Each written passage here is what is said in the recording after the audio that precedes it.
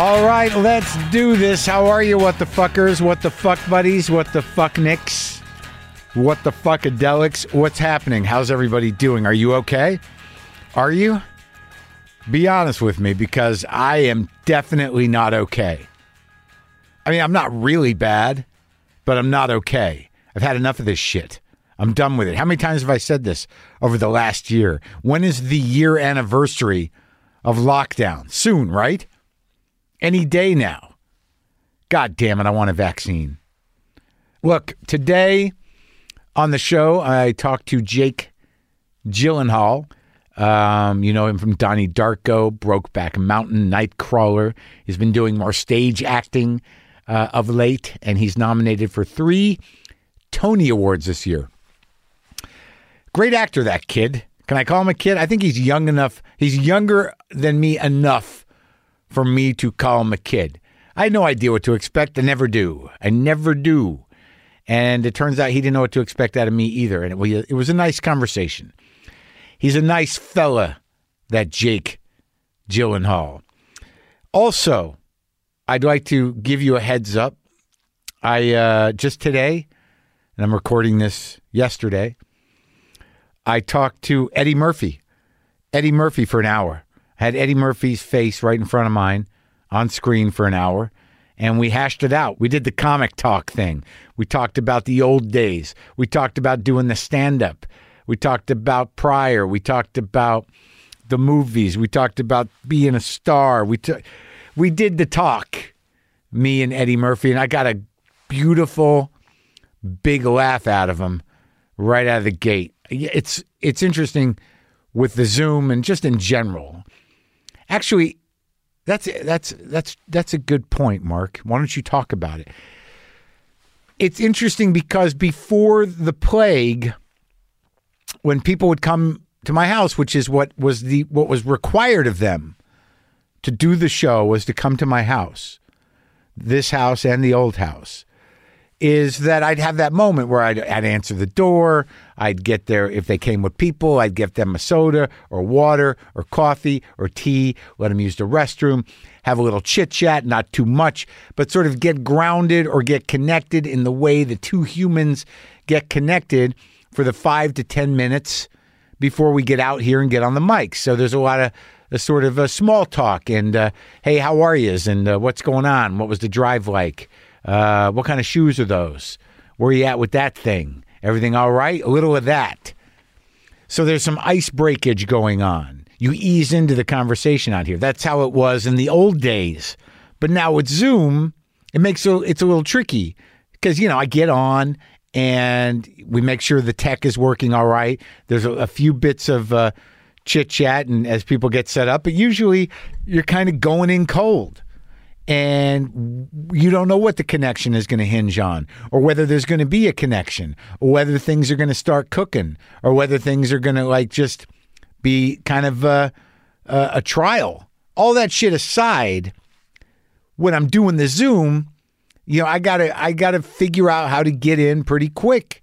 And I gotta be honest with you, it was very rewarding when Eddie Murphy got on, and I took a shot at his where he was sitting, and man, big laugh from Eddie, and it was exciting. But more than getting the laugh as a comic, which is great, it was that okay. So now we can have this conversation. He knows I can do that. I'm not afraid. I'm a comedian. I made him laugh, and now he's like popped him open, and here we go. Broke the ice, huh? That's what you use comedy for sometimes. Remember, you marginally funny people, maybe to say a little funny thing. Got a little funny thing to say to break the ice, a little something?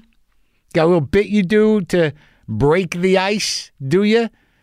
But what's amazing about this downtime, about this plague time, about, all the fucking, I'm fortunate that I'm not freaking out about money. I'm not freaking out about my health.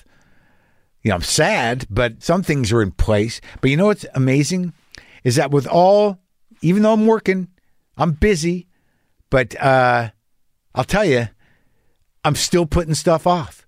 I mean, what is it? Almost been a year? I got shit in my house that I need to do and I want to do. You know, minor shit, little things, organizing rooms, going through shit, putting a thing up on the wall, doing that thing that needs to be done outside, getting that thing done in the garage, whatever the fuck it is. There's still a bunch of shit that I am putting off. How is that even fucking possible? That I'm going to get through a year of this and we're going to get back to some semblance of, you know, social engagement, of being able to go do things. And I'm going to say, like, God damn it, why didn't I get that done? Right? Why didn't I get my office fucking set up at my house? Why didn't I get rid of all that shit? Why didn't I get rid of those books? Why didn't I get that switch put in the wall? Why didn't I fucking fix that goddamn thing in the garage? I'm going to get through a year of this and still have shit I haven't done. Why didn't I read all of those books that I have been putting off reading my entire life? Why didn't I fucking learn how to play chess? Why didn't I figure out how to become a baker? Why did I not create a rocket that we could all go up in and travel to outer space together in? Why didn't I cure COVID on my own? Why didn't I make a movie? Why didn't I write that script? How come my novel's not finished? What have I got to show for myself? I have a few pages and a small notebook. I wrote a song. I talked to some talented people. I processed my shit. But I did not learn how to bake a bread. Many people did. There's just some shit I'm still putting off. And then, you know what? I'm going to go ahead and beat the shit out of myself for that. You know why? Because that's what I do. That's part of my job. What do? I'm a clown and I kick my own ass.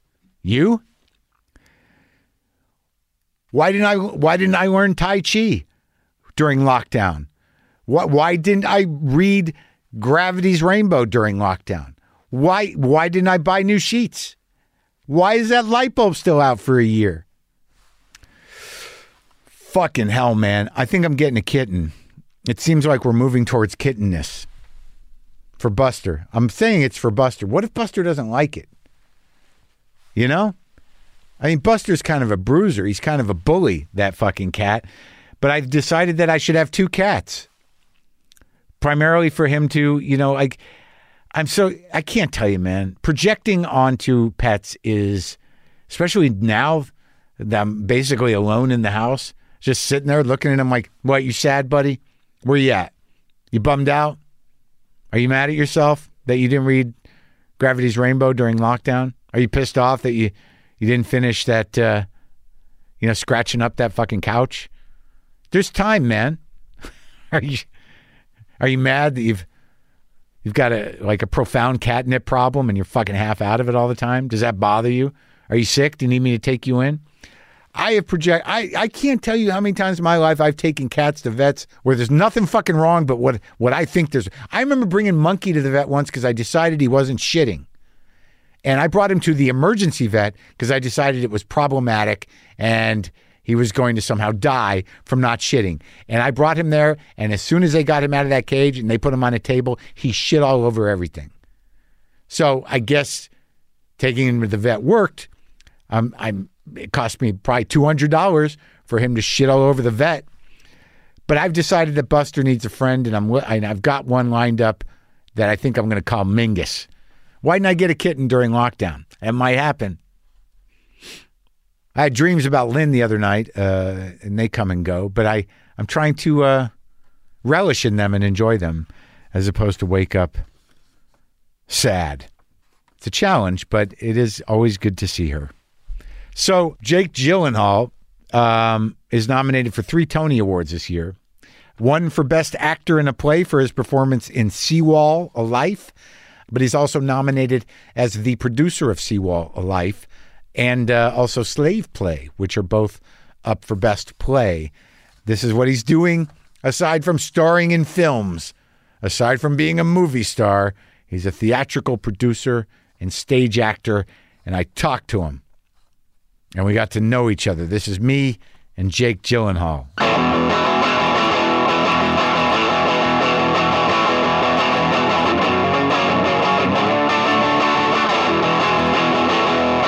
My one issue is I'm going to take some very long pauses for dramatic intent and emphasis. And if you cut those fucking pauses, man. No, man. Because it's going to be a whole interview full of long pauses. So please just don't cut them. Every answer is going to be an ellipses filled thing for you. Just wait. You're going to be able to take a nap through most of it. So this is going to be cruise control for you, Mark. Yeah, well, let me get comfortable. I got a pillow.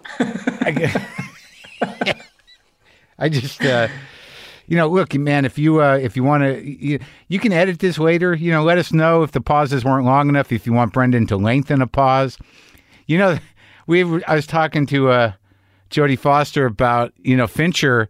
I talked to him for like 2 hours, and like an hour or two after he talked to me, he's like, yeah, it wasn't good enough. Maybe don't put it out. Like, I feel like I could do better. I swear to God, man. So I'm sitting on this fucking Fincher interview with the assumption that someday we'll continue the conversation, and that was years ago. You're not going to continue it. You're going to redo it. I guess, right? Is that what's going to... You're just going to... reshoot. You're going to experience the exact same thing all over again. I just shot a movie on film, and we did not have the luxury of takes. Why did you do that? I don't know, man. This guy, look, it was the middle of COVID. Some director really wanted me to do this role, and he had 19 days to shoot a feature, and he was shooting on film. So it was like, oh my God. Yeah. I mean, you had maybe 1 to 3 takes. That's it. Well, there is something to that. I will say there is something to knowing there is a finite amount. Yeah. With which they can actually record what you've done. And there's I think that anxiety is, it's not even anxiety. I think it's sort of, it's exciting. It is. You got to show up. You got to do it. When you have it in your brain, it's like, it's not even on video and you can just do a million. You're sort of like, can we just do that again? Just for me? Thanks. Totally. No problem. I do think it had, I think the digital age, as extraordinary as it is, has led to, kind of a bit of wandering, Yeah. So, well, also like a bit of it's a certain type of productive laziness almost. Like you can just keep trying, even half-assed until you stumble on something. And I think it's sort of fucked up writing too, because I don't know, maybe I'm being a stickler, but the idea of like cutting and pasting, no one had that. Like major novels were written with whiteout. Yes, I mean. My mother is a writer, and I remember being on her typewriter as a child. And one of the things I loved to do was type nonsense and then white it out. Right. That's what I did. I would just type a bunch of different letters, and then I would decide to just sort of erase half of them. The whiteout was the coolest thing on a typewriter for a long time. And it was probably one of those Selectrics that had the built-in whiteout thing. Oh yeah, no, she had only the best of the best. Yeah. Well, but that's a weird thing though, because like when you think about shooting on film, it's like you've really got to show up all in and ready for work. Like I'm not saying that you don't usually, but there's more at stake, and like the process of it. And I think that when you wrote and you knew you had to white stuff out, or if you wanted to rewrite a page, you had to rewrite a page. There was a moment when you realized you had misspelled. Yeah. Like, shit. That was a moment. That was a legit moment. Yeah. Now it's just taken away from you immediately. Yeah. You don't even know you've misspelled. Yeah. There's this false sense of ego while you're writing. You write and all of a sudden it's autocorrect. And then when it really comes down to, I don't even know if I know how to handwrite anymore. I don't know if I know how to, like, I'm having trouble with words. I could not fucking figure out how to spell sociable the other day. Like, I really could not figure it out. I didn't understand. Sociable, right? Right. Basically. There's no L in it. And I was like, and it really stumped me. And I felt like, do I have Alzheimer's, or is it just a product of my time? Well, yes. I mean, I think it's a product of the time. I'm going to tell you that. I'm going to diagnose you right now. I appreciate that. Is this a medical call? This is good. You want to? I have some other problems. You want to make me feel better about some other shit? Isn't that sort of what a podcast is about? Yes, it's about making me feel better, Jake. I appreciate you showing up to do that. No problem. Do you have allergies? Yes. Are they fucking with you now? Not really. Why? Do I sound stuffy? No, I think I have allergies, but I haven't been diagnosed. I was looking for a little diagnosis again. Yeah, no, I'm definitely allergic to dust. Oh, dust, but not like seasonal. And cats. Cats. Yeah. Seasonal too. Yes. I have it. My grandfather was asthmatic and had a lot of allergies. I think I'm not asthmatic, but I definitely have. Is that a genetic thing? Yeah, I think so. It is. I also believe it's epigenetic. We could get into that. Okay. Wait, epigenetic means learned? You learned your allergies? What is epigenetic? Sort of. I don't please. Just this is where it really goes off the rails. But it is sort of that I believe, I guess I should say, that you can have allergies, and I think you can sort of get through them maybe. But I'm not I haven't yet gotten through mine. You know, like I think they're resolvable through sort of focus, maybe analysis, focus. Meditation, yes, mindfulness. Yes, yeah, some of them like no, they go away. The guy that was just on, my producer Brendan, he had a peanut allergy all his life, and it went away. Gone? Yeah, and we were producing radio back in the day when it happened, and we would do a segment of him eating things with peanuts in it for the first time in his life. Oh my God. It's the best thing in the world. And does he enjoy peanuts now? Yeah, I think so. How could you not? Well, I mean, I don't know. I mean, maybe you're allergic to it, and then you taste it and you don't like it. I don't know. I think he had a good time. I think he could, maybe he'll message me and we'll get confirmation. But can you imagine eating a Snickers bar for the first time as an adult? Oh my God! It's the best thing in the world. I know, but it's not as good as when you had it when you were a kid. There's no. I guess so. My mom was kind of weird about sweets, so. Same with mine. Brendan just says he texted me, love peanuts. I eat peanut butter every day with a vengeance. So, I want to talk to Brendan about that. But about anyway, peanuts? That's in our second version of this. This is the second try. When you tell me I can't run this one and you'd rather have Brendan involved with the next one. You can't run this one, Mark. Are you in it? What is that? Is that a real home that you're in? It doesn't seem there was much decor there. I'm staying in a home. I'm right now. I'm filming a movie actually. Really? So this is not my home. Oh, you're doing it with the COVID protocol. Zone 1, Zone 2, mask up. It's intense, right? Zone A, Zone B. Yeah, Zone A, Zone B. Yeah. But it gets a little sloppy after a while, doesn't it? You're like, we doing it or are we not doing it? It's weird. Mask on? As an actor in it, it does get confusing. You know, It depends on also the process. Like if you're in it and you have your mask off, and then there's a little space between takes. It's very hard. I've been having difficulty because my wardrobe, and this is not like some fantasy world I'm in. It has no pockets. Normally, you just take your mask off, you put it in your pocket, you do the scene, you take it back on, you put it back, you take it out of your pocket. Yeah, right. But I have no pockets, so I've just been finding places to put the mask. Like, because I don't want to waste masks. You know, I mean, you just stash them, with your sides. Put it. No, but then that's you're like you're littering. I wouldn't be able to keep track. Where your sides go. Don't you ever have the mini sides that you just stick in the drawer when you're at the desk? Or I know my lines top to bottom. Do you always? No, I don't. That's not true. No. But do you use the big sides or the mini sides? You got to use the mini sides, right? I am actually. I have terrible eyesight. So you're a big sides guy. I'm a big sides guy. And I also find they're better when you're in a rough spot to refer to quickly. Yeah. Mini sides are hard to refer to. You're like, wait, where are we? What number? Yeah. But it's like you're searching through little dots. For me, it looks like just little dots. Yeah. And you got to mark them up. And then font that I can see. And now they're weird with sides too. Like they got to be in a bag. They got to be yours. Really? Yeah. That's I'll have my own side. I like to mark my sides, with the highlighter. I still do that. You still highlight? Of course. Hold on a second. There's this one. Hold on a second. Oh wow! This is Oh yeah. What do you use all different colors on one script? Well, I found these ones, and what I found really great about them, I do use different colors, but what I thought was really. It's obviously a podcast, so no one can hear to see this, but it's called a clear view, so you can see the word as you. Oh, it's got a little magnifying glass in the actual. No.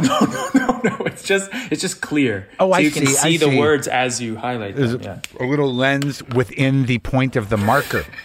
Yes. What's this movie, man? What have we come to? Is that the name of the movie? The movie is. It's called Ambulance. Ah. And you're what Was it? How can I pitch this? I don't know. Are you allowed to? Who's directing it? Sort of Michael Bay. Oh, that's big. A lot of action. Is it an action ambulance movie? Yes. Does the ambulance flip and turn many times? Well, it definitely turns. No, but it's not a movie where the ambulance just goes straight the whole time. Is there a chase though? A chase where it rolls? I mean, it never rolls. Spoil. No, it doesn't ever roll. I don't want to spoil it. Yeah. There's some that's a plot point. But it's called an ambulance, so I think it's safe to go ahead and say it involves an ambulance and you. Wait, no, it's called Ambulance, not An Ambulance, which would be an amazing title for something. An ambulance. Yeah, an ambulance. And you never leave the ambulance. It's just the back of an ambulance. It's like a Pinter play, but it's in the back of an ambulance. Yeah, just yelling men in the back of an ambulance. I mean, sort of. It's one woman, two guys, and that's that's what it is. Did you ever do any Pinter plays? Never. I've never done a Pinter play. Holy shit, man! Have you seen The Homecoming? No. Oh my god, it's just bile, man. It's just like it's the full spectrum of toxic maleness from another time, and it's English toxic maleness. Well, there are many playwrights like that you could go through and claim that. Sure. But Pinter definitely. Yeah, has his share. You are now nominated in a couple different categories for theater. You're like a bona fide theater guy now, for real. Are you get to claim that? You get to. I'm going to say it right now. I'm probably going to say it again and again when I introduce you. Bona fide theater guy, Jake Gyllenhaal. No, but I mean, you're up for producing and you're up for acting. I mean, and the thing that you produced was like some real kind of provocative, ballsy art that must have taken, to do Slave Play what was the process of choosing to produce that, getting involved with that? Because it made a lot of waves and it's so exciting to know that kind of theater, not only is it being done, but it was popular. Well, it was simple. I saw it off Broadway. Yeah. It was extraordinary. And, I think my producing partner and I, her name's Riva Marker, we just, one of the things that I feel is like theater is my love. It has been since I was a little kid. And you can talk to pretty much any actor who even as a child was performing on the stage, Yeah. So is that what you were? You started on stage? Not professionally, I didn't, but yes. Like children's theater? Yeah. I was doing, everything I was doing when I was a kid was like, I did children's theater, yes. Here in L.A., where'd you grow up? I grew up in Los Angeles, yeah. And there was like a children's theater, because I've talked to a lot of actors that did that. I mean, some children's theaters were really kind of like the real deal. I mean, you worked, you learned, you did things. I mean, I don't know why, but I grew up, I was always sort of taught by my family, and whatever it was that you chose to do, it had to have sort of a craft. Yeah. Oh, really?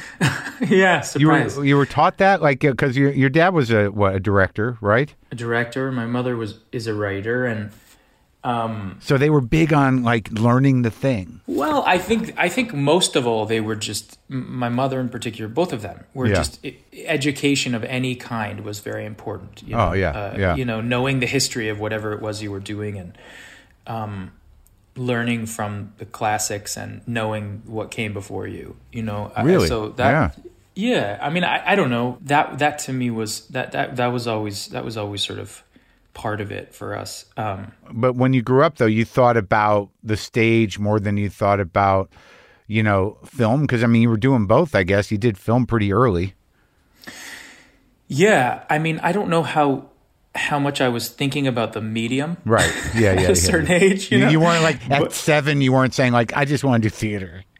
Like gratefully, I wasn't one of those kids. Yes. But I just knew it gave me so much joy. Yeah. Yeah. Oh yeah. And I also knew like I was super stimulated by the thrill and the intensity of it. Yeah. Of an audience, like a live audience. Yeah. Yeah. And it didn't, though it made me nervous. It also, it was something else. It's sort of something inexplicable. I can't figure, even to this day, I can't really explain. You know, it is such a crazy craft. I mean, you know, to somehow enjoy being in a spotlight where you can see nothing, you know, and sort of see the other actor you're working with, right?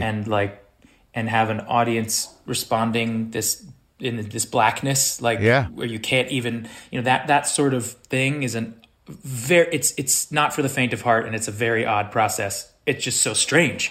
And to actually enjoy something like that, it makes you a very odd person. You know? Yeah. Well, it's so heightened, you know, that whole sort of being on stage with other actors. And well, yeah, I mean, I guess it is. Most people it scares the shit out of, but you can also see just in the way you explained it, how it would be completely addicting and enchanting.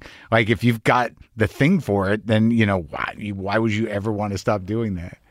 Well, it's interpreting something great. I don't think there's anything better. I mean, there's, you know, the only time that I've ever felt oddly comfortable was when I had music underneath me. You know, when I had a downbeat. I remember doing a concert at City Center of Sunday in the Park with George, the show that I did. Yeah. We eventually did on Broadway, and you know, when you're doing this concert at City Center, they're readings basically where you rehearse for 4 days and then you have the script in front of you sometimes. Yeah. You know half your it's one of those nightmare dreams. You know half your lines, basically. Right. And you have the script with you. And I remember not being nervous before I went out in front of like 5,000 people at City Center. And that made me freak out. Oh, really? You know, just sort of being like, I feel comfortable. This is odd. I don't know what's going on. And how did it go? You shouldn't feel comfortable.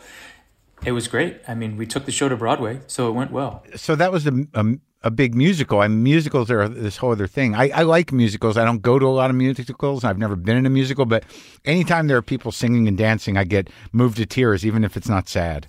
I agree. Me too. I don't know why. There's just such output, a human output, vulnerability. Because it's brave, yeah. It's brave to be that vulnerable. Yeah. Exactly. And I think we kind of all, I mean, not all of us, but I'm so desperate to try and be open, even though most of the time, you know, I'm a pain, you know, I so want to be that when you're sitting in the dark and you're watching somebody be just so vulnerable and open, right. It's inspiring and it's really moving. And I you know, it's also you can feel the community. I don't know how you think about it, but you can feel the community of particularly musical theater. There's such a deep support. When I was doing that show that I was talking about before, you know, we had so many swings, you know, as we moved into like the actors who come in and out. And on stage, when you're doing a play with no music, right. You have understudies, but very rarely do they come out. You know? Right. When you're doing a Broadway musical, people are interchanging parts constantly. Yeah. I mean, because there are other factors. There's voice, there's dance, someone's injured, something happens, you know. And so the level of skill it takes, you know, people know 3 or 4 parts at a time while they're playing one other part. And then one night someone comes in and they're playing the other part, you know, and someone else has moved in for them.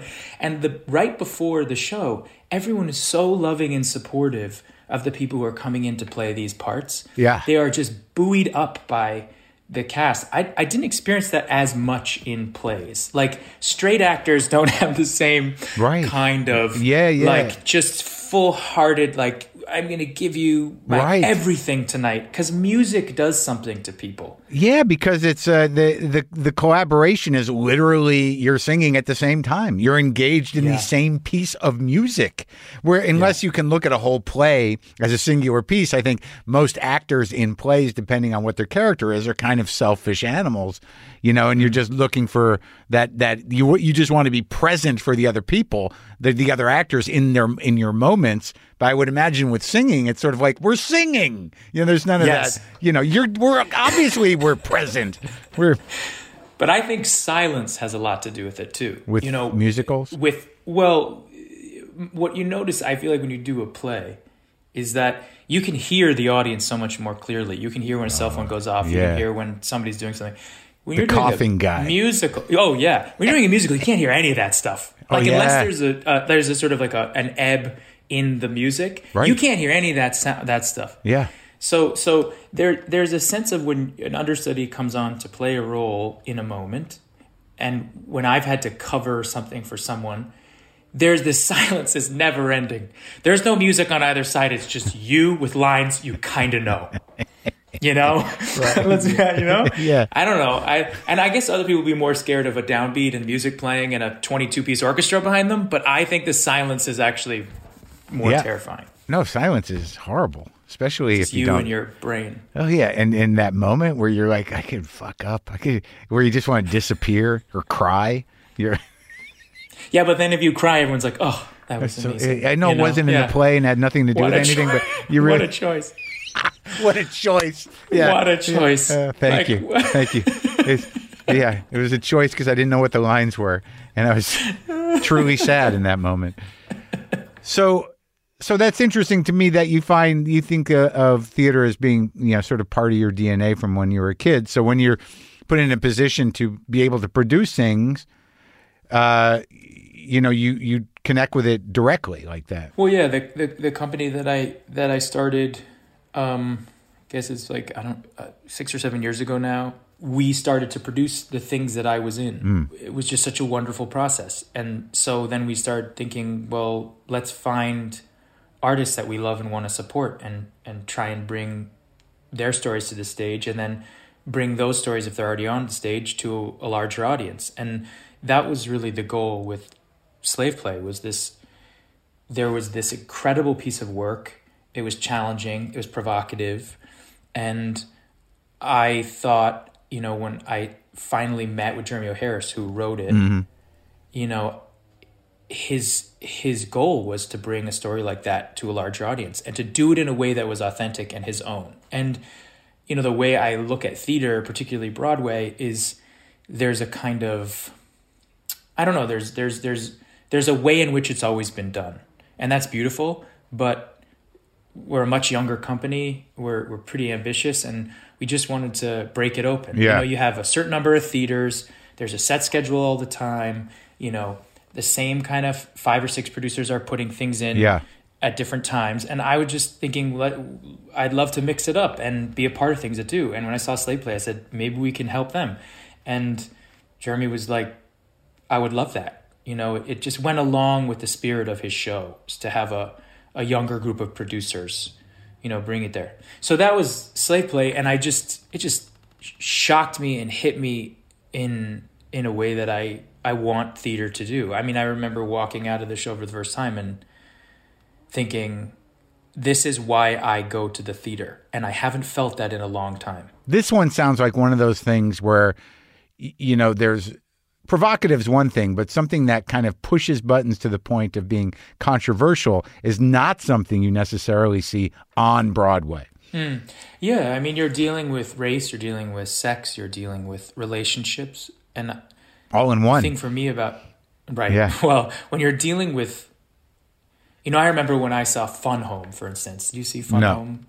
The shows. I remember when I saw Fun Home at the Public Theater, which is an incredible musical.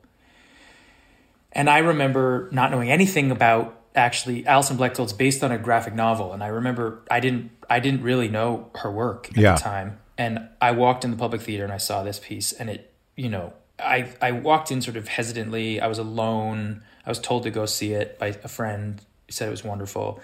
And I was sort of unsure the first 5 minutes. And then after the first 5 minutes, I ended up sort of weeping through the entire show all the way home. And the show is about a gay female cartoonist whose father was gay and who never came out and ends up killing himself. And she ends up telling a story about her own journey through all those same questions through him. Now, when you hear that, you go, how is that fully relatable to a wider audience? It was all about family. Yeah. And all about the secrets that we hold from each other, the fear we have within our families. Yeah. Not just the secrets of sexuality or whatever it might right. be. The secrets that we just, the ones that feel so big to us, but would be so small to other people. Sure. That when you told to someone else, they go, what the hell? What's the big deal? Just tell your dad. Just, whatever it might be. Yeah. And it hit me so deeply in my heart. And I felt that way about Slave Play. That somehow when I watched it for the first time, I thought, I have so much to learn. I see the world in a particular way because of my position, and it cracked me open. And yeah, so when you say it's not just provocative, when I say provocative, I mean that. I mean it like knocked at my heart, and it made me say like, hey, you got a lot of shit wrong here, you know? Right. And also, you're on the right track, you know? Yeah. Kind of there was a thing about it that I wanted other people to feel. I hoped other people would feel. And as a producer, I think that when you get that feeling like you do as an actor, where you watch a performance and you're envious, you wish you were in that show. Yeah. You know? Right. Yeah. It's the same thing. It's like you see the show and you go, I want to be a part of this. How can I be a part of this? I was just lucky enough to get in a space where I could. And the one you acted in, Seawall, A Life, I watched a bit of a monologue on that guy's radio show. Oh right. Yeah. On NPR. Yeah. I mean that show was a long journey, and one that I would say was, I did a show called Constellations, written by Nick Payne, who about 6 years ago, maybe more now. I don't know. Time has warped. Yeah, it's hard to know. Every day's a week. Yeah, I know. Or every week is a day. That's something. Should we get into that? Or anyway, only if you can. Only if it's epigenetic in terms of our. Okay, cool. I'm really glad we didn't follow that one. I closed that door pretty quickly, thank God. But Nick is a beautiful playwright. I've done two of his shows, and while we were doing this other show, I asked him how he came up with the idea of it, because Constellations, the show that I did, was about a love story taking different universes, and there were like 75 scenes over 90 minutes of a love story between two people. And it was ultimately about different universes in which a couple splits up, where a couple comes back together after splitting up, where she passes away. There's a lot happened. Yeah. And he said, I was inspired when my father died about the idea of, quantum theory, and the idea that there are potentially other universes. Right. And it gave me comfort to think that my father and I existed. We do still exist in another universe. And so he said, I wrote this thing that I actually performed, and I'll send it to you, which is how I first was inspired to write it. And he sent it to me, and it was about the passing of his father. And it was just one of the most incredible things I've ever read. Mm. And over 5 years after we finished that show, about every 6 months, I would ask him, can I just do this in a black box somewhere? Yeah. Can I just perform this thing? Right. And he said no. Over and over again. Why? Too personal? No. Yeah. Mm-hmm. Yeah. And I think, I just felt like it's not a character. It's like, why would you do it? It's just me. And then it's me. It's talking about the experience of losing my father. Yeah. And it was cathartic, and it was important for me to write and express. Like, he actually performed it at the Royal Court upstairs in a small theater. I think 3 nights he performed it. He just read it from a piece of paper, and that was it. He had expunged it, and that was done. And I just couldn't stop thinking about it. And then, after a few years, I just came back to him, and he finally sort of started thinking about it. And then weirdly, this convergence of Tom Sturridge, who's a wonderful actor, he wanted to do this monologue by Simon Stevens, and they have these similar themes. And Simon Stevens and Nick Payne, both of the authors, are very close friends. And so all of a sudden Nick said, oh, maybe it could work, And then he started to rewrite it. And he started to rewrite it about the birth of his daughter, who he had just had a year prior, and the death of his father, and how the two of those things sort of came together in his mind at the same time. And we just started working on it, and worked on it over a year, at the Public Theater, really, or 6 months when we performed at the Public Theater, and then brought it to Broadway. And it was just one of these experiences of talking to people about life and death. Right, yeah. And it kind of bounces back and forth between the experiences, like that monologue that I saw. You did it 10, 12 minutes. But that was... Yeah. But that wasn't a compilation. That was a chunk of the actual piece, right? Yeah, and oddly on NPR in a show like that, it like feels like someone's doing a piece on NPR. when Sure. you do that. Yeah. You know, it was like a story being told, like, Yeah, it did seem like that. You Like know, he's just, yeah. who's this guy talking about this thing? Why does he keep bouncing Yeah, back and forth from birth to death? Yeah, it's like the second part of This American Life, you know. Exactly. But in the context of the regalness of theater, it gave a kind of sacredness to the real, like the mundane kind of I love that, man. what it is. Where you can take a room like that, where you could take one of those giant theaters that was built to house spectacle and make it an intimate space, and all the emotions that come with that. That's the best. That was like, I spent a year doing that, and the stories that came from people are the reason why we just continued to do it. Because we would go backstage after the show. Yeah. And normally where people go like, oh, please, like, yeah, sure, I'll take a picture or whatever. You know, yeah, I'll sign your playbill. Yeah. You know, there's that exchange. Yeah. It was like, it was an experience where people would come back and they would just share their stories of relationships with their parents or the loved ones they've lost. Grief. And grief. But joy. Sure. I mean, like, all of it together in a space, and it just created this community of people.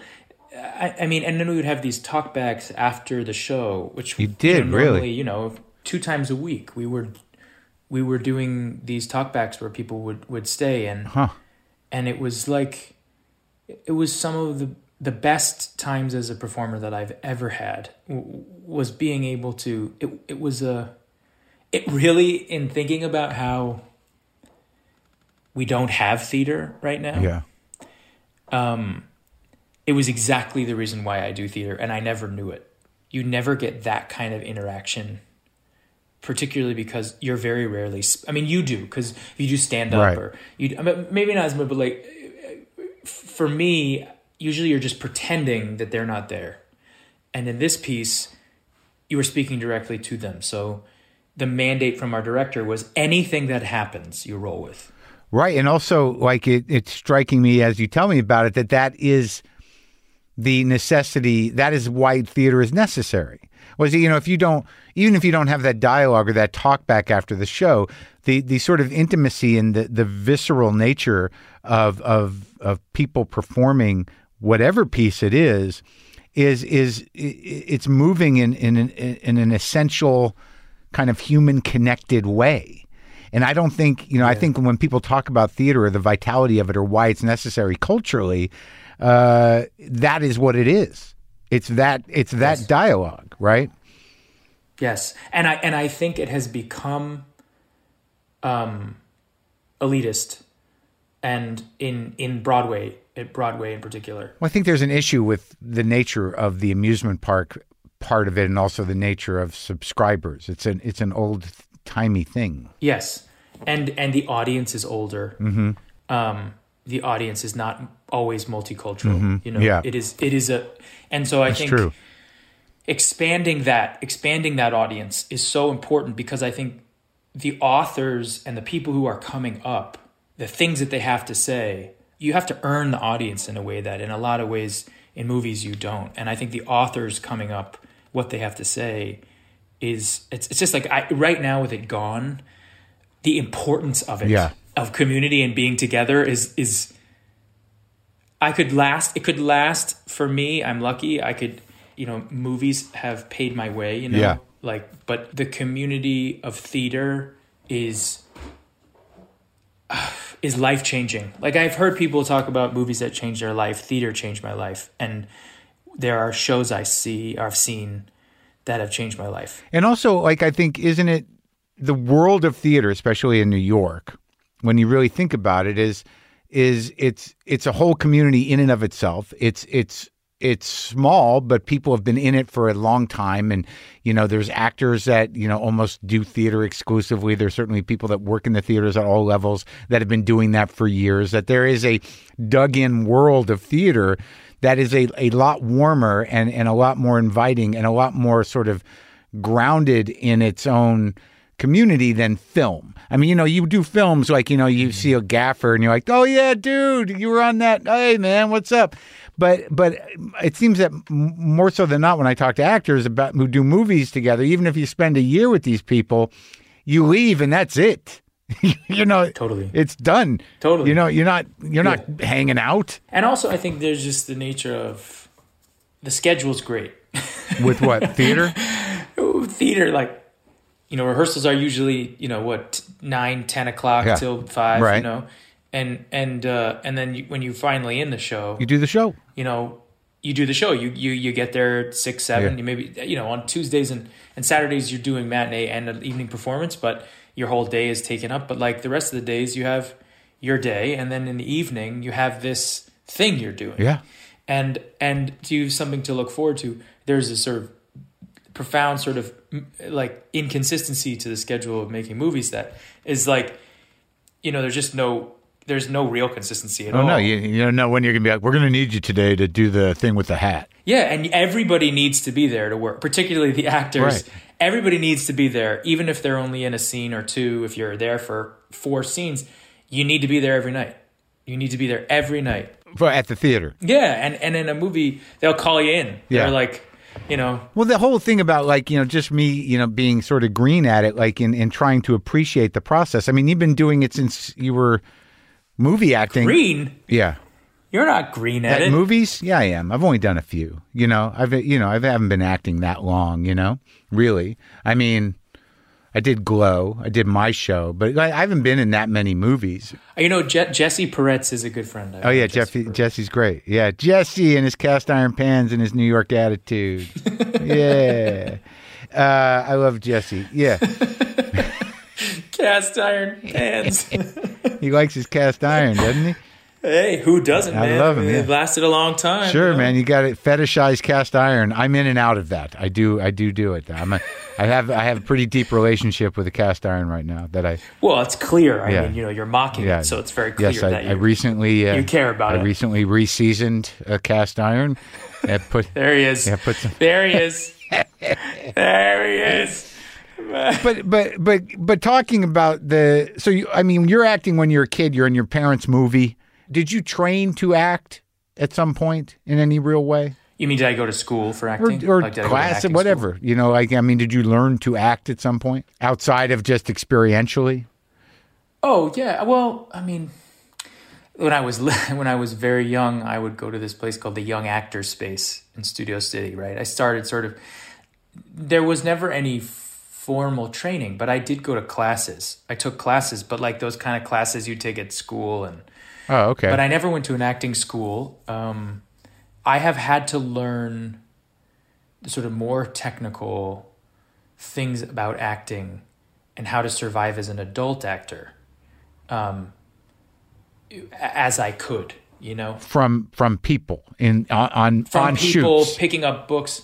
Yeah, like picking up books, reading different ideas, sort of getting into the different ideas of acting from people who have been to school for acting. Like who? Like who have you worked with where you're sort of like picked up, sort of tricks that... Because I think the question I'm sort of beating around the bush here is that there's a tedious element to film and television acting. There's a lot of waiting around.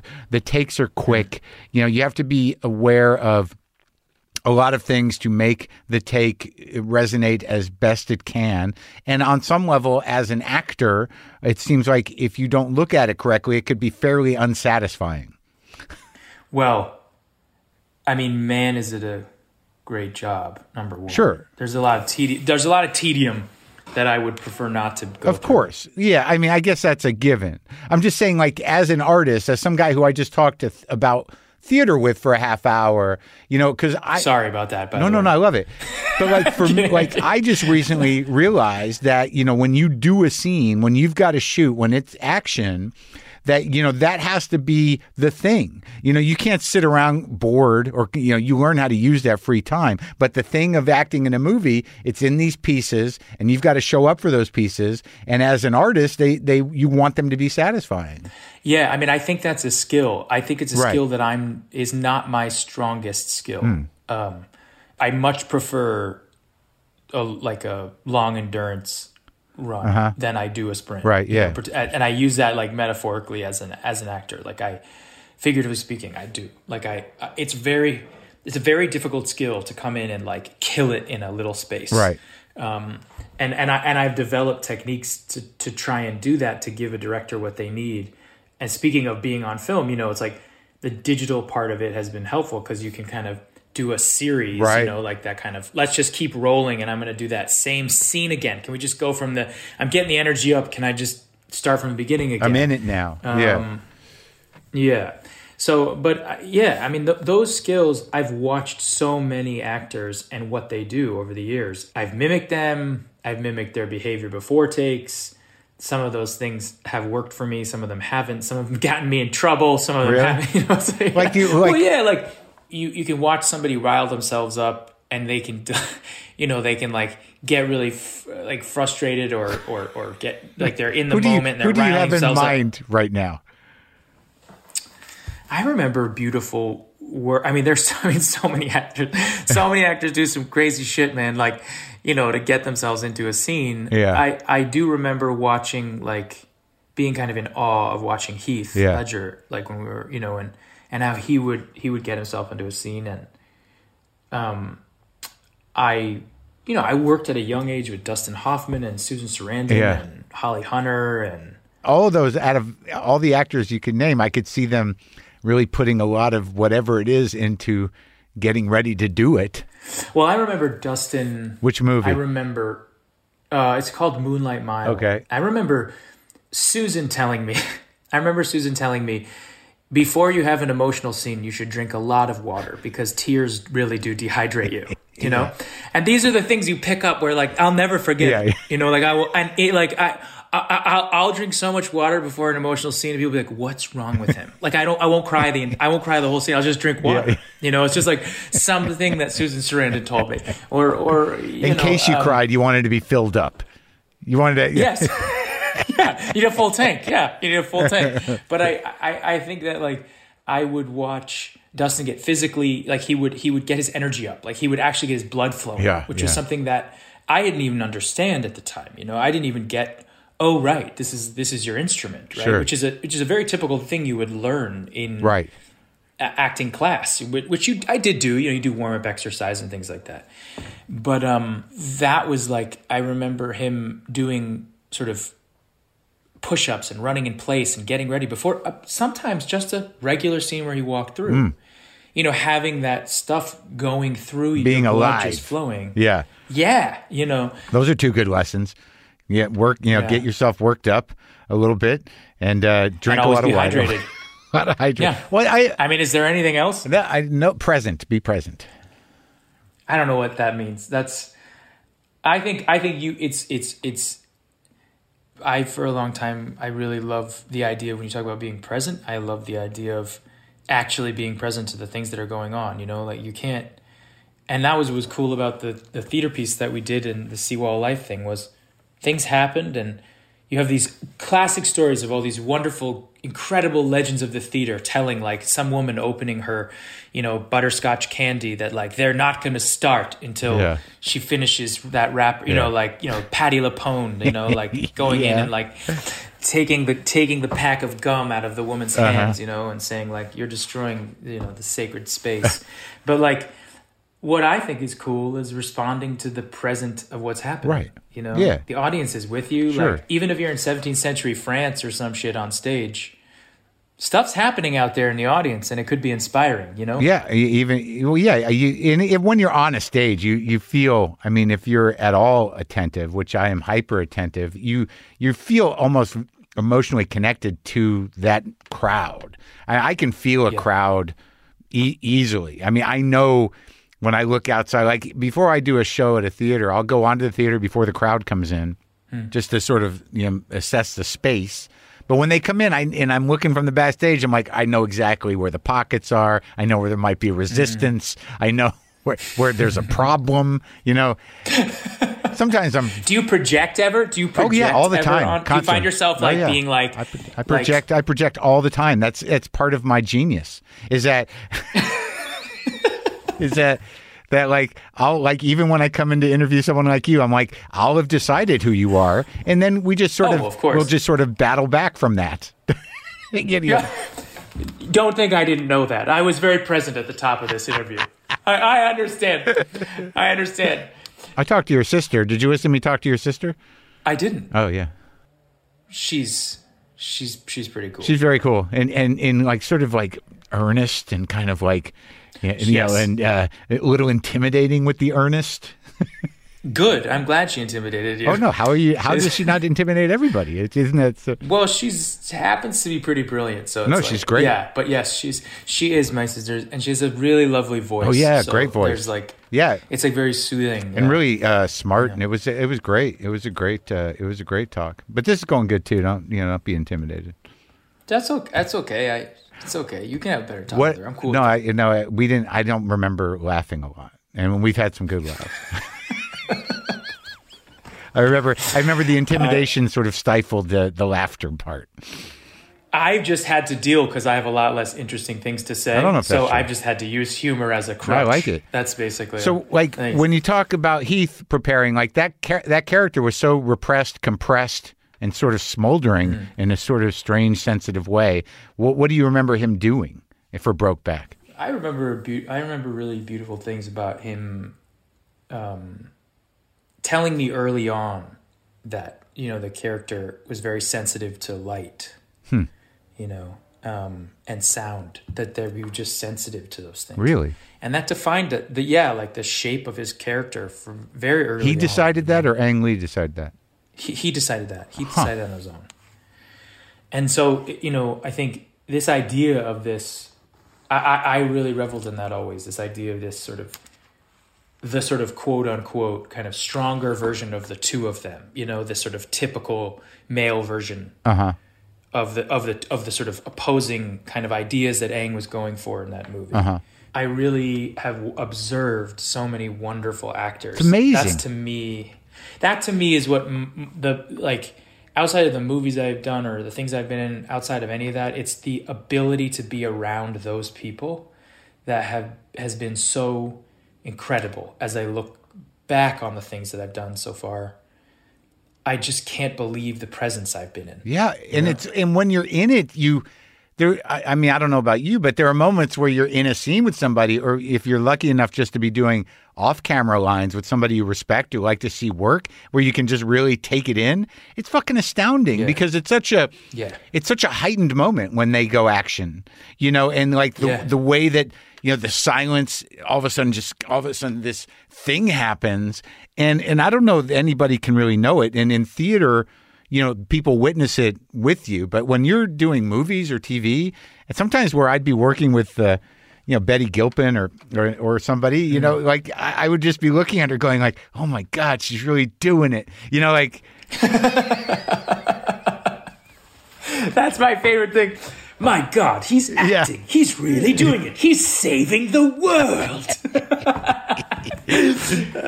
But, it's exciting to see it, as a fan or as somebody who wants to be moved. Like, I would find myself in scenes that weren't even sad. Again, it's that human thing, the vulnerability thing, where, like, I'm getting choked up and it's not even called for. So I'm fighting back tears and I'm supposed to be doing something funny, but I'm so engaged in the humanness of the situation that, you get overwhelmed. I do think that the best filmmakers are the ones who there are all different kinds who are the best, I think, who do incredible work. And like, sometimes you just don't know. It's such a weird thing, as an actor too, in a film, the thing I've learned from stage so much is that, like I said, I asked if you projected on the audience, because so often you think things suck and like people come off and be like, that was amazing. I know, you have no idea ever. So I've given up over the years on even thinking anything works. I just do what I can do and hope for the best. I literally close my eyes and throw the dart and go like, I've done this for a couple years. I pretty much know where the bullseye is. If I get it anywhere in and around that, good, I'll be happy. Yeah, and also you don't want to deny people their experience. Just because you didn't feel, that it was your night or your scene or your movie. If somebody loves it, you got to let them have that. You don't want to be that guy that's sort of like, you were great, and they're like, no, I don't know, sort of, what night you go? Yeah. Well, by the way, Come on, you have to have done that. That's so the like. That's a classic old stand-up. Oh, Seattle, yeah, Seattle. Right. You ever heard that joke? There's several angles. I don't know how people tell the joke about the comic.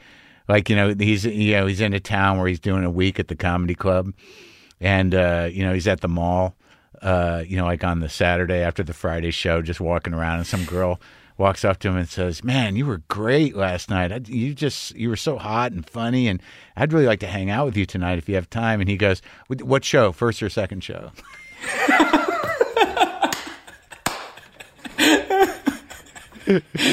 I mean, right? That's about sums it up. That about sums it up. The actor's life. I mean, in truth, yeah. It's like if only they knew what a narcissist they were telling was, Is it narcissism or is it just like horrendous insecurity? I mean, on some level, like, it is selfish, but I mean, you do have certain feelings about, when you felt like you connected. And there is Yeah, but those things are just not like, they just don't matter. You're right. It just doesn't matter. Like the number of times I've come off of the preview period in theaters, what I love the most. And it's like the number of times I came out of a preview going like, we knocked that out. Like that was great. And the director comes back and goes like, it was way too slow. And you're like, what? Like, but I was indulging every possible feeling. Like, isn't that what it's all about? And they're like, audience was so bored. Oh, no. You're not telling the story, And then you do it the next night. You're like, fine, I'll pace it up. Yeah. And it's like such a sort of like technically well done. Right. In time thing, but not as satisfying. And the director comes back and is weeping, right. And you go like, I hate my job. Yeah. What is this? Like, there's nothing in it for me, Well, you hate your job. You succeeded at pretending. That is the job. Yeah. That's the thing. It's like, won't you just let me indulge? Right. But there is I think that there is something that's so humbling and wonderful about that, because in the end, story is king. Right. Story is king. Right. Like, and that's the thing that I've learned as best as I can is you service that story, you will bring people joy, you will bring people discovery. And if you can, when you have an opportunity, pick the right authors, because that's really the job. It's like you pick the right author, you pick the right as an actor or a producer. Yeah, but I mean, then you're just sort of, you're in service of that thing. Yeah, that's true. And that's it. I mean, but it is sort of that. And you better love the music you're singing. Yeah, right. Because, and if you don't, then, you better be able, you better be supporting a life that you love, Do you feel like you shifted to, like, that there was, like, once you started to really focus, or once you did Sunday in the Park there, was that the thing that opened you up? Had you kind of exhausted yourself with movies at that point? I don't think I'll ever be exhausted by movies, but I think I just hit a point where I asked myself what I really love, and I've always loved and had I think a skill enough to do musical theater live, right? And I think that form of storytelling has always been my love, right? Acting through music, I think, is a strength that does bring me joy, but I also think I'm something about being able to communicate through that way. I've always felt, but I always felt people told me, oh, you have all these amazing opportunities, like you can be in film, and like why would you want to do that? You have this blossoming career in movies, like go for it. This is the thing. And I go, yes, you're right. And I felt like I should be embarrassed of that or something. Like I like, and so many people would tell me like, oh, I hate musical theater. And so you go like, oh yeah, you man. I mean, totally. So you're almost like a closeted musical theater appreciator. Yeah. Are you kidding me? Like appreciator, like desperately in love with. I'm going to be like, so I think that at a certain point in my life, maybe just getting older, I was like, fuck what everybody else says. I don't give a shit. Yeah. Like this brings me joy. I'm going to die one day. Like, what am I doing? I'm going to do this. And so I just said, and I also met this incredible person Janine Tesori, who happened to write Fun Home, is the composer, is an incredible musical theater composer and composer. And she was like, they were doing Little Shop of Horrors with Ellen Greene, the original Audrey, at City Center in New York City. And she was like, will you play Seymour in that? And I was like, absolutely not. You know, like and she was like, she just spent so much time convincing me that I could do it that I finally was like, fuck it, I'm going to do this. And it was the best experience I've ever had. Like, it was so mind blowing to be on a stage with Ellen Greene, who originated a part that like no one else can play.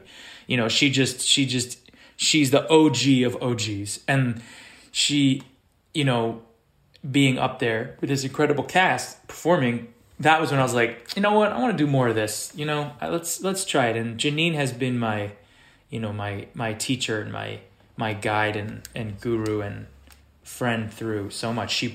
She brought Sunday in the Park with George to me, and then, you know, we're doing the movie Fun Home, and so. Well, that's good, and you can do the other stuff too. Now you've just sort of broadened your heart and possibilities of employment.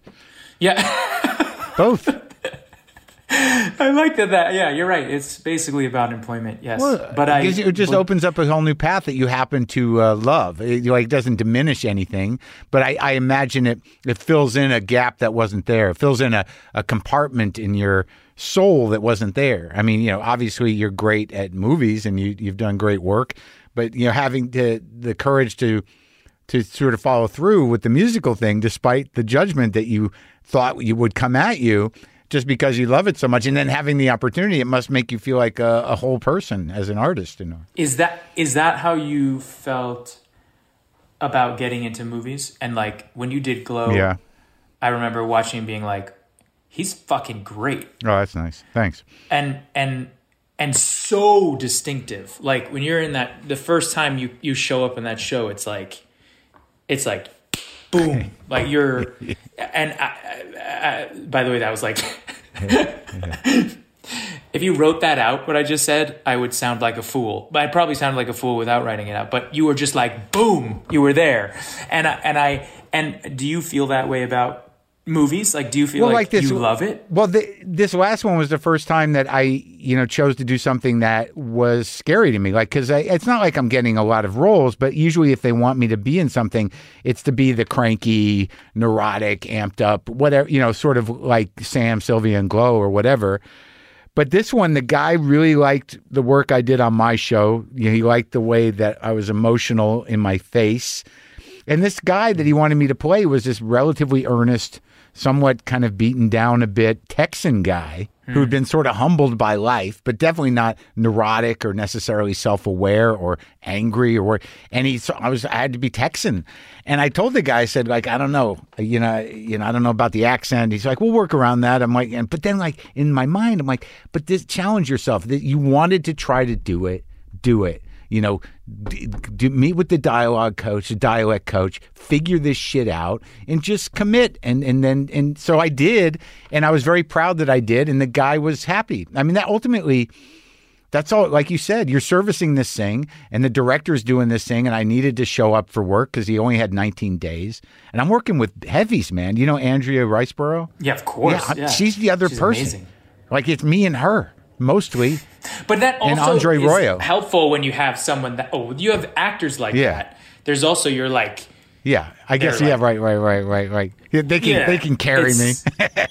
Yeah, no, look, but they elicit a real response, or they elicit something that's like that is, you know, it's that terrible cliche tennis metaphor, but it's true. But it's my point being that this was the first time that I felt like, you know, I showed up with a craft in place, with choices, you know, and taking a risk for me and really engaging in the work of acting. It was really the first time that I had the freedom of mind and the lack of fear to feel that. So, yeah, you know. Did you feel like you like pushed through your, you know, the accent thing? And I just figured out, you know, like, I guess like any actor does, you know, I figured out, well, how do I get into this? How do I get into this guy? You know, what can I rely on as a tool to show up for these scenes and to show up emotionally? How do I, the dialect coach had written out some words, a little primer of how to say things. Yeah. So like, in my trailer, I just run through those and plant the thing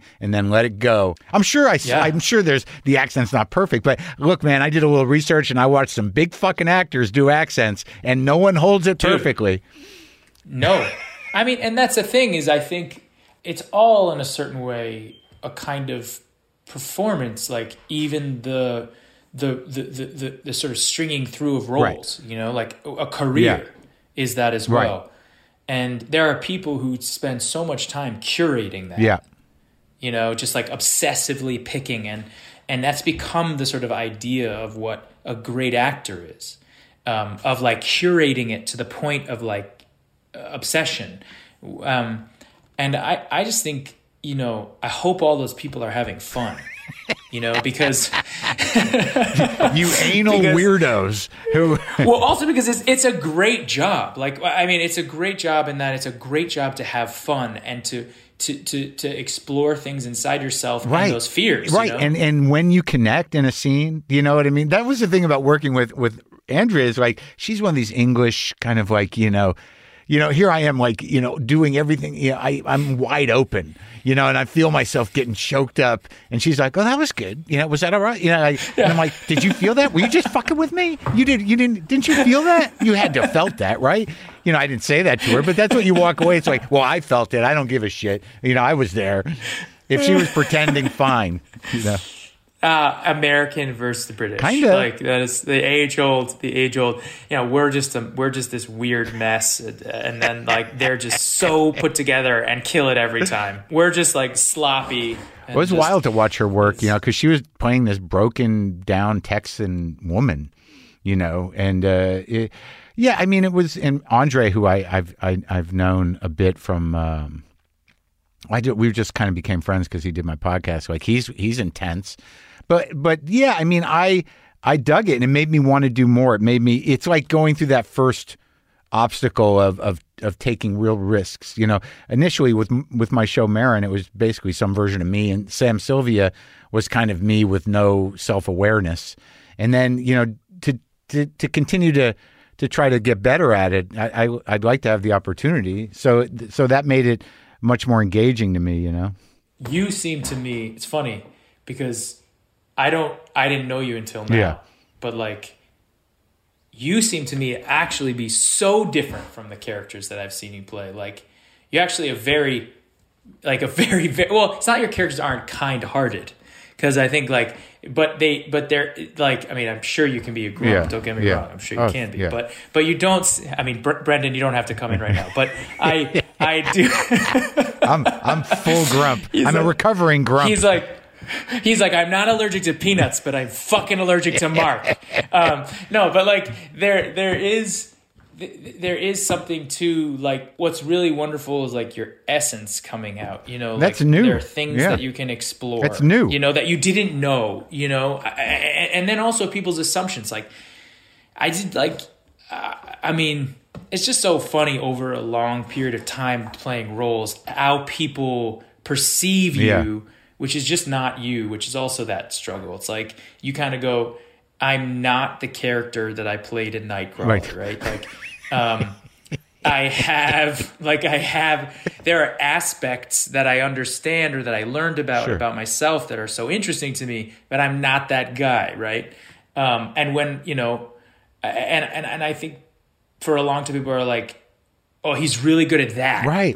And then when I first started, it was just like, oh, he's a doormat, he's an emotional doormat, like that. Somebody actually, I quote somebody when I say that about me early on. And then you do other things and they just think you're the absolute opposite. I mean, my sister spoke about times where people would say before she did this movie Secretary she did, where they were like, oh, she's not sexy enough or something. Right. And then after that movie, it was like, she's too like sexual. And it's so funny that the people that say these things, they do nothing. But it's like it's also understanding that when you watch something, we don't know people. You watch a new actor you know nothing about. You don't know who they are. then you know other people's stories over time. You're watching stories within stories. Yeah, that's true. But but did you know, like, but I mean, I just spoke of my small experience at that, but did you seek things that would, be different enough for people to judge you differently every choice you made around jobs, around roles? I think no. I think I kind of would say yes, maybe, but also you're challenging certain things, yes, and then you get like, oh, I've done this thing, and then something comes, you go, oh, that'd be kind of fun to do, you know? Yeah. People have asked me over the years things like, what's the character you've always wanted to play, or is there a person in history you've always? And I'm like, no, what? And I listen to actors, all the great ones. Let me just say this. All the great ones are like Winston Churchill, or like, whatever it is. It's like, I don't want the pressure of playing anybody. But there are people who are roles they've always wanted to play. I'm not that guy. I'm like, you send it to me, I read it, I like it, I'll try and fit in it, Does the suit fit, I don't know how you feel in your life and in the work that you've done. I want to do things, and it doesn't necessarily have to be acting. Yeah. And more, it actually isn't acting. What is it? Producing? Restaurant work? I think creating more things. Restaurant work, yeah. No, I mean, I do love to cook, but I think we go through different stages in our lives, and I think in those stages in our lives, we all question things that we've done in our work, in our job, and in our life. And I think I'm sort of at a place where I've had incredible opportunities, a ton of luck, and I think I do want to explore other avenues. That's part of what getting into producing has been for me. That's sort of the step in, and then I think more and more trying to create myself. I love acting. Don't get me wrong, but I have always, ever since I began, loved watching the other actor across from me more than playing the character that I'm playing. And as much as I've loved the characters that I've played, the thing that has fascinated me and that I've been in awe of are the other people across from me, which I'm starting to kind of take into account and starting to understand that maybe it's something else that I want to do more. Maybe it's directing, maybe it's writing something for someone, maybe it's that. But that to me is where I find myself moving. Have you done some of that? Have you done some writing of stage pieces? Yes, not stage pieces. I write and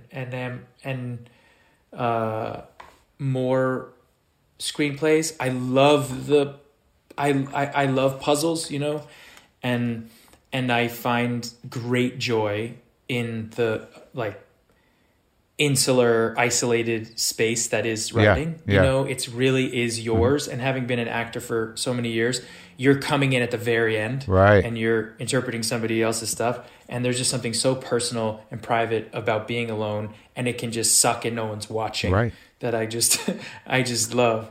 So it's great. So it must be thrilling to be nominated for a Tony for producing. That's got to be encouraging. It's thrilling being nominated for a Tony for producing and for acting. That's like it's just pretty fucking cool. Like, of all of the things, that's cool. And I'm not really a big sort of awards person. Right. When I heard about that, I was about the acting Tony. I was thrilled. Yeah. Yeah, the acting Tony's just a thing. Sure, man, it's great. And so I was. It's a community that I love so much, and for so many years have wanted to be a part of. And not to say that being nominated for something makes you feel like you are, but I think that I finally, over the past few years, have really felt like it's a community that I love and will give to, and that gives back, and I know I will have for the rest of my life, and I will give back to for the rest of my life. And like the first show I ever saw, I wanted to be up there and a part of it, and just to, I don't know, when we talked about that Harbor story, I was thinking, every time before I walk out on stage, what I think about, if it's in a professional sense, I think about when I was in high school or something and I walked out, the feeling is literally no different. Never. It's just like all those people paid way too much money to come see it. So like you have such a deep obligation. But that difference between play as a kid and play when you're doing it professionally, there is no difference. It's just like everything converges on this point and it gets real. Yeah. And that to me, like, it will never get old. It will never get old. And so, I mean, I like also the Harvard moment made me think like, it's also great to just be a producer of a show and be sitting there in the audience opening night and be like, hey, I get to read the reviews and like, I didn't have to go sweat and perform up there. It's pretty great. Yeah. So now you got both of those things going. Well, and also, good luck with the movie. I hope you win. It was good talking to you. Nice meeting you. Thank you. Same. It was fun. I am a fan of yours. I really think you're a wonderful actor. Thanks, man. You're not as good as of a podcast or a radio host, but I think you're a good actor. And well, good. And just keep trying. You know what I mean? Just keep trying. You know. I will in all things. No, but I really thank you for having me on your show. It was great, man. It was great talking to you. I'll see you around, hopefully. Yes, I hope so. Okay, buddy. In person, for fuck's sake. That'd be great. All right. All right, man. Bye.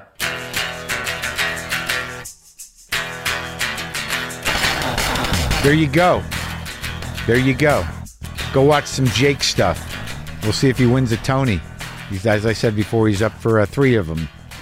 Best actor in a play and a couple production Tonys as well. Seawall, A Life is the play he's up for producer and best actor, and also Slave Play, which I'm sorry I missed.